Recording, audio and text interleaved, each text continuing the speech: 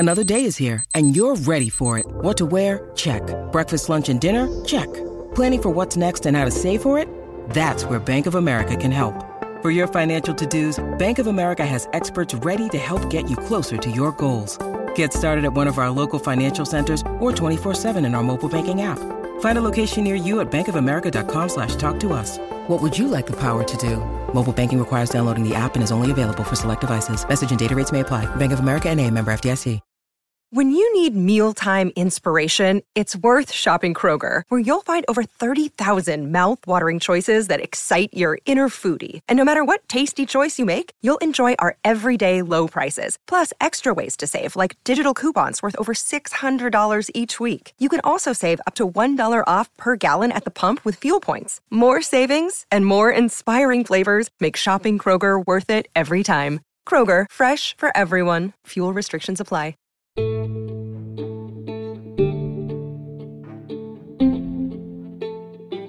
This podcast is intended for entertainment and opinion. Nothing discussed is meant to be a substitute for mental health treatment. If you are experiencing a mental health crisis, please call 988 or use the resources listed in the episode description. To see the sources and other resources mentioned in this episode, you can visit psychologicallymindedpod.com.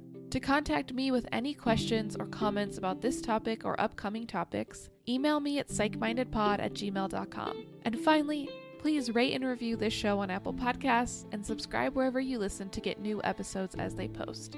Enjoy this episode! Hello, and welcome to Psychologically Minded. I'm your host, Grace Fowler, and today we are talking about the tip of the tongue phenomenon.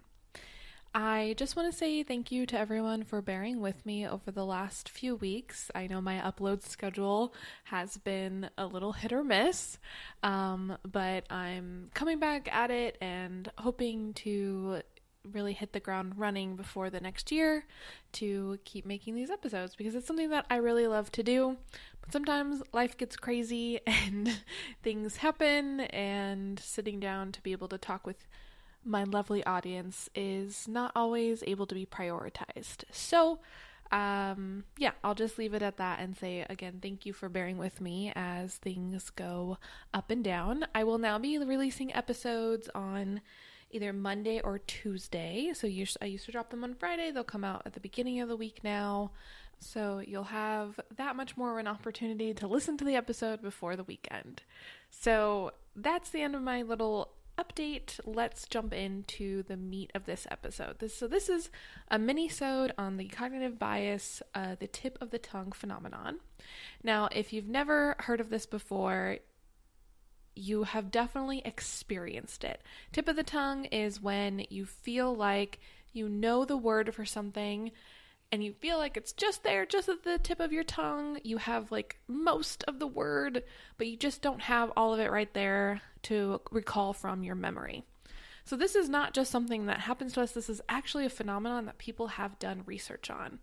The first person to identify this phenomenon in the literature was William James, who, if you have taken Intro to Psych or a Psych 101 class, you may remember William James as being one of the fathers of like modern psychology. And he was the first to describe the phenomenon of tip of the tongue, although he didn't call it that specifically. So this is a quote from something he wrote in 1893. It says, "Suppose we try to recall a forgotten name. The state of our consciousness is peculiar. There is a gap therein, but no mere gap. It is a gap that is intensely active. A sort of wraith of the name is in it, beckoning us in a given direction, making us at moments tingle with the sense of our closeness, and then letting us sink back without the longed-for term. If wrong names are proposed to us, the singularly definite gap acts immediately so as to negate them.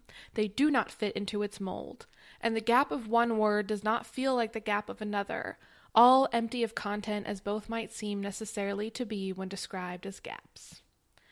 Sometimes I'm glad that we don't write like this anymore, because that is a lot to describe the tip of the tongue phenomenon, but other times I think, wow, wouldn't it be fun to read journal articles written in this like poetic language about wraiths and negating gaps.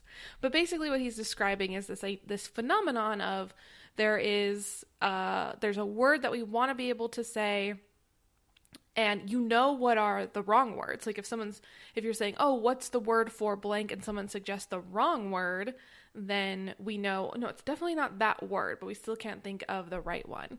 And that every time you experience this phenomenon, it's not exactly the same. So William James really, I think, described that to the best of his ability in the 1890s. So that was the first time that was described in any type of psychological literature. Some of the first research that was done on the tip of the tongue phenomenon was done by Roger Brown and David McNeil, who worked out of Harvard. And they first wrote about just observing their own experiences with tip of the tongues. And they found that when they observed each other or their own experiences, that when you were going through a tip of the tongue episode, if you will, and guessing words, the words that they guessed were often 2 syllables or the same amount of syllables as the word that they couldn't remember, started with the same letters as the word they couldn't remember, and had the same kind of stresses on the syllables as the correct word. So if you're, guessing, or you're trying to guess a word that has 2 syllables, emphasis on the first syllable, all the ones that they would generate, even though they were wrong, were 2-syllable words with the emphasis on the first syllable. They then, after observing their own experiences with tip of the tongue, they did an experiment with college students where they read these definitions of rare words to the students, then asked them to come up with the word to match. So they would read this definition and be like, this is a word that means blah, blah, blah, blah, blah, and then the students were supposed to come up with a word. Later, the experiment would read out the target words for the definitions and ask the students if they experienced tip of the tongue. So they read the definitions, asked to guess them, and then read what were the correct words and asked if they experienced this, I knew the word, but I didn't quite know it experience. After running the experiment, they found 3 types of what they called tip of the tongue states. The first state was where the student recognized the word read later by the experimenter as the one they wanted. So when they read the definition, they were guessing the word, and then when they heard the list of words, they were like, yes, that's the word that I was thinking of. The second stage was they were able to guess the word before the experimenter read the list of words. So right after hearing the definition, they were able to correctly recall the word. And then the third stage was the student recalled the word that they were looking for before it was read, but it was a wrong word that they recalled. So when they heard the definition, they confidently said the wrong word. So there's kind of this idea that there's we got the word right, we got the word wrong, and then tip of the tongue lives in the middle, where we can't quite come up with the right word, but we recognize it when it's read to us. From their research, Brown and McNeil also identified that during tip of the tongue phenomenon, people can identify the first letter of the intended word. So if you're trying to guess the word balloon, you're going to be guessing words that start with B. They, as well as the same number of syllables, so they observed in themselves, words that sound similar, words that mean similar things, words that have the same syllable pattern, and the order of certain letters in the word. So knowing that the word ends with ing, and the ing is going to be all in the same order in the words that they're guessing.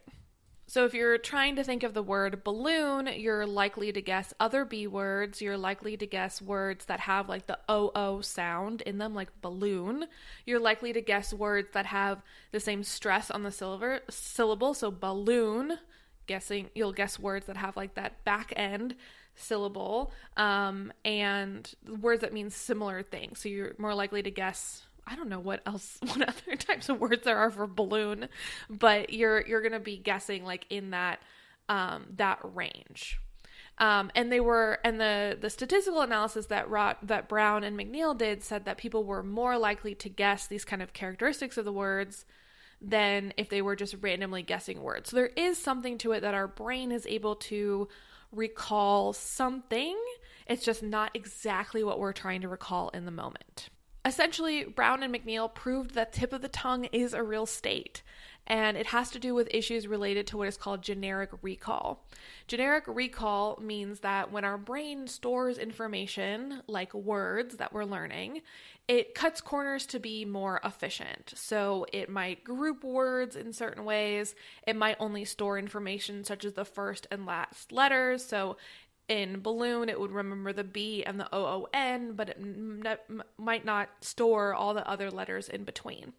And this can lead to confusion because our brain has cut so many corners to help us be efficient that sometimes things overlap and they become a little too related or mixed up in the brain. So when you're trying to remember one word, all the other things that your brain has grouped together to make it quicker and easier for you to learn are going to come up as well. So next time you have tip of the tongue phenomenon, or you feel yourself saying, it's just on the tip of my tongue, you have your efficient brain to thank for that phenomenon. Now, an interesting thing that I learned about tip of the tongue is that it is a universal experience. Men and women appear to experience tip of the tongue at the same rate, and it also appears to occur at all age levels. So everyone from kids just learning language all the way up to elderly people all experience tip of the tongue. It also occurs across different types of languages and across how many languages you understand. So tip of the tongue occurs whether you're monolingual, so you only speak one language, bilingual, you speak two languages, or multilingual, speaking more than one.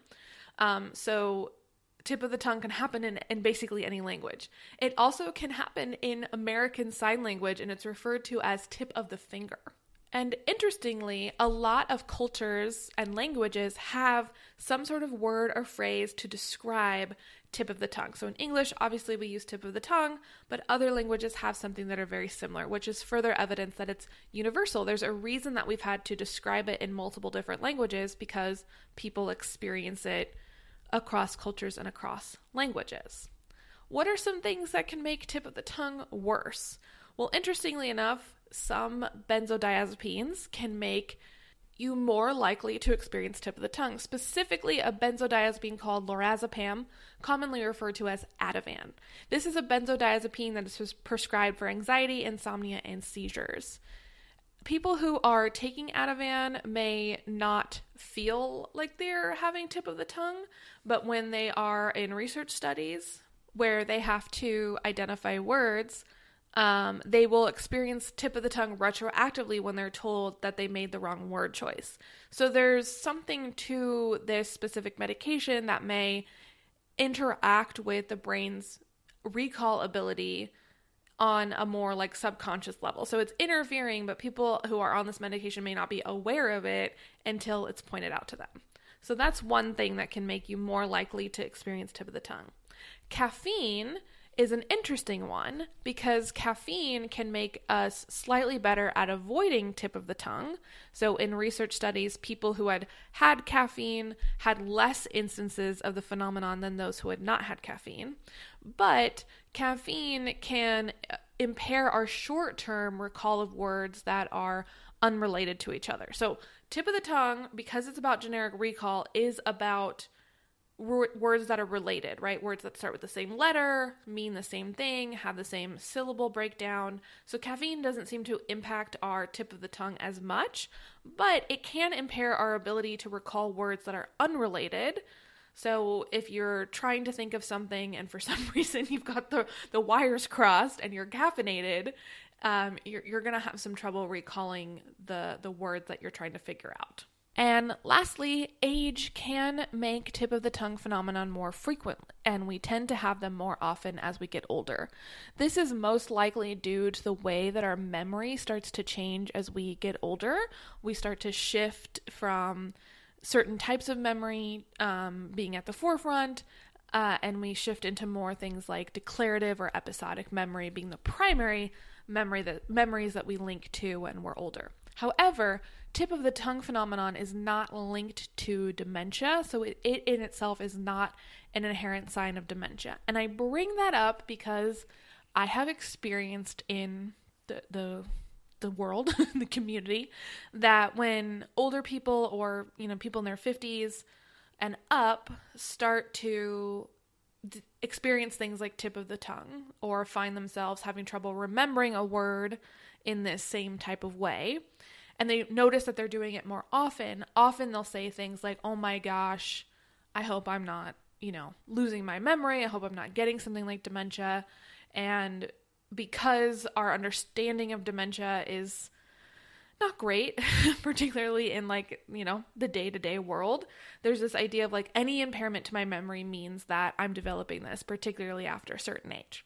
So tip of the tongues being more frequent, if that's the only thing that's going on with your memory, is not itself a sign of dementia. So hopefully that can allay some fears. Now, however, if you are concerned about your memory or concerned about things happening, it's always, always, always recommended by myself and other professionals to go see your healthcare professional and get it checked out. But tip of the tongues being more frequent itself is not a sign of something like dementia. It's actually very normal that we start to have more tip of the tongue as we get older, because our silly little brains like to make silly little changes as we get older.